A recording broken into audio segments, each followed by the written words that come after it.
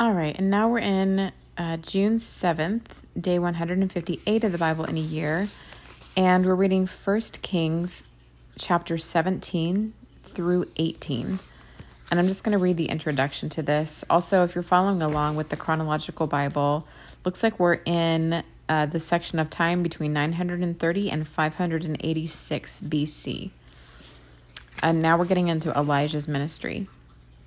The Bible here says, God sent the prophet Elijah to confront the northern kingdom of Israel about their idolatry. Elijah performed many miracles in God's name, demonstrating God's power over nature, other gods, and even life itself. Elijah was a complex person, noted both for his bold dependence on God in the confrontation at Mount Carmel, as well as for his bouts with despair and thinking he was the only one who served God. He was a bright light for God in a dark time. Here we go. 1 Kings chapter 17. Now Elijah, who was from Tishbe in Gilead, told King Ahab, "As surely as the Lord, the God of Israel lives, the God I serve, there will be no dew or rain during the next few years until I give the word." Then the Lord said to Elijah, "Go to the east and hide by Kerith Brook, near where it enters the Jordan River. Drink from the brook and eat what the ravens bring you, for I have commanded them to bring you food." So Elijah did what the Lord told him and camped beside Kerith Brook, east of the Jordan. The ravens brought him bread and meat each morning and evening, and he drank from the brook. But after a while the brook dried up, for there was no rainfall anywhere in the land. Then the Lord said to Elijah, "Go and live in the village of Zarephath, near the city of Sidon. I have instructed a widow there to feed you." So he went to Zarephath. As he arrived at the gates of the village, he saw a widow gathering sticks, and he asked her, "Would you please bring me a little water in a cup?" As she was going to get it, he called to her, "Bring me a bite of bread too." But she said, "I swear by the Lord your God that I don't have a single piece of bread in the house, and I have only a handful of flour left in the jar and a little cooking oil in the bottom of the jug.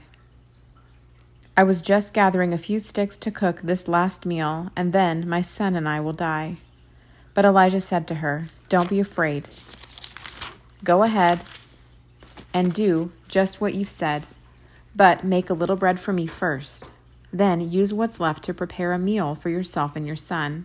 For this is what the Lord, the God of Israel, says: there will always be flour and oil left in your containers until the time when the Lord sends rain and the crops grow again." So she did what Elijah said, and she and Elijah and her family continued to eat for many days. There was always enough flour and oil left in the containers, just as the Lord had promised through Elijah. Sometime later, the woman's son became sick. He grew worse and worse, and he finally died. Then she said to Elijah, "O man of God, what have you done to me? Have you come here to point out my sins and kill my son?" But Elijah replied, "Give me your son." And he took the child's body from her arms, carried him up the stairs to the room where he was staying, and laid the body on his bed.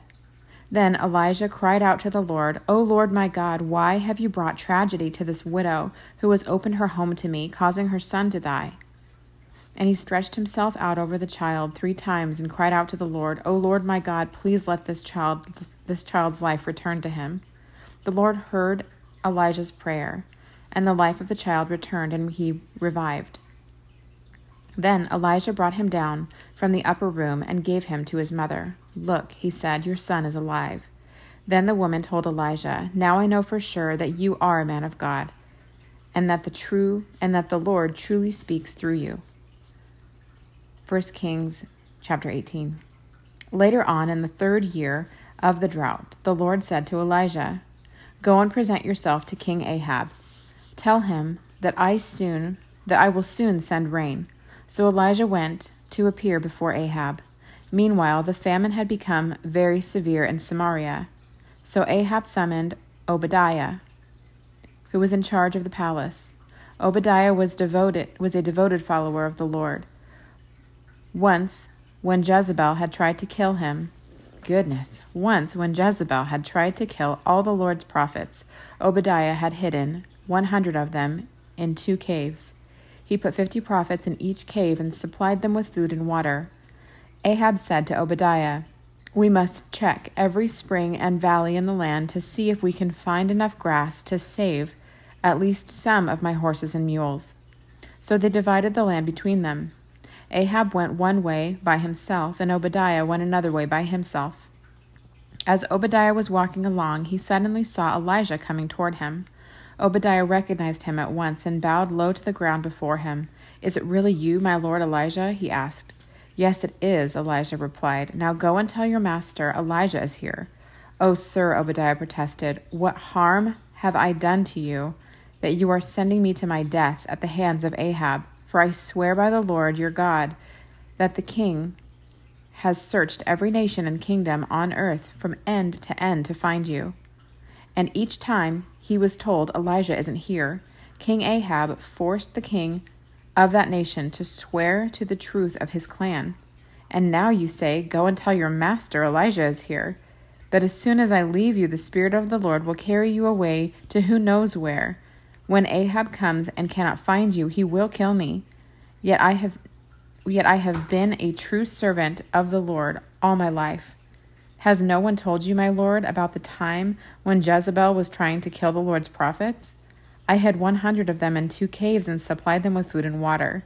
And now you say, "Go and tell your master Elijah is here." Sir, if I do that, Ahab will certainly kill me.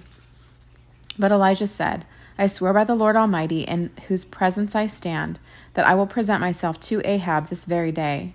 So Obadiah went to tell Ahab that Elijah had come, and Ahab went out to meet Elijah. When Ahab saw him, he exclaimed, Is it really you, you troublemaker of Israel?" "I have made no trouble for Israel," Elijah replied. "You and your family are the troublemakers, for you have refused to obey the commands of the Lord and have worshipped the images of Baal instead. Now summon all Israel to join me at Mount Carmel, along with 450 prophets of Baal and 400 prophets of Asherah, who are supported by Jezebel." So Ahab summoned all the people of Israel and the prophets to Mount Carmel. Then Elijah stood in front of them and said, "How much longer will you waver, hobbling between 2 opinions? If the Lord is God, follow him, but if Baal is God, then follow him." But the people were completely silent. Then Elijah said to them, "I am the only prophet of the Lord who is left, but Baal has 450 prophets. Now bring 2 bulls. The prophets of Baal may choose whichever one they wish, and cut it into pieces, and lay it on the wood of their altar, but without setting fire to it. I will prepare the other bull, and lay it on the wood on the altar, but not set fire to it. Then call on the name of your God, and I will call on the name of the Lord. The God who answers by setting fire to the wood is the true God." And all the people agreed. Then Elijah said to the prophets of Baal, "You go first, for there are many of you. Choose one of the bulls, and prepare it, and call on the name of your God, but do not set fire to the wood." So they prepared one of the bulls, and placed it on the altar. Then they called on the name of Baal from morning until noontime, shouting, "O Baal, answer us." But there was no reply of any kind. Then they danced, hobbling around the altar they had made. About noontime, Elijah began mocking them.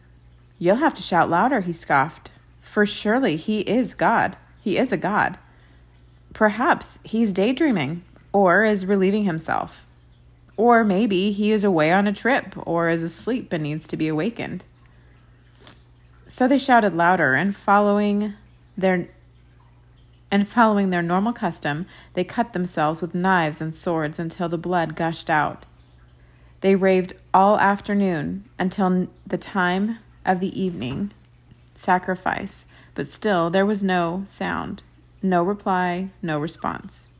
Then Elijah called to the people, "Come over here." They all crowded around him as he prepared the altar of the Lord that had been torn down. He took 12 stones, one to represent each of the tribes of Israel, and he used the stones to rebuild the altar in the name of the Lord. Then he dug a trench around the altar, large enough to hold about 3 gallons. He piled wood on the altar, cut the bull into pieces, and laid the pieces on the wood. Then he said, Fill 4 large jars with water, and pour the water over the offering and the wood. After they had done this, he said, Do the same thing again. And when they were finished, he said, Now do it a 3rd time. So they did as he asked. And the water ran around the altar and even filled the trench. At the usual time for offering the evening sacrifice, Elijah, the prophet, walked up to the altar and prayed, O Lord, God of Abraham, Isaac, and Jacob, prove today that you are God in Israel, and that I am your servant. Prove that I have done all this at your command. O Lord, answer me. Answer me so these people will know that you, O Lord, are God, and that you have brought them back to yourself. Immediately the fire of the Lord flashed down from heaven and burned up the young bull, the wood, the stones, and the dust. It even licked up all the water in the trench. And when all the people saw it, they fell face down on the ground and cried out, The Lord, He is God. Yes, the Lord is God. Then Elijah commanded, Seize all the prophets of Baal. Don't let a single one escape. So the people seized them all, and Elijah took them down to the Kishon Valley and killed them there.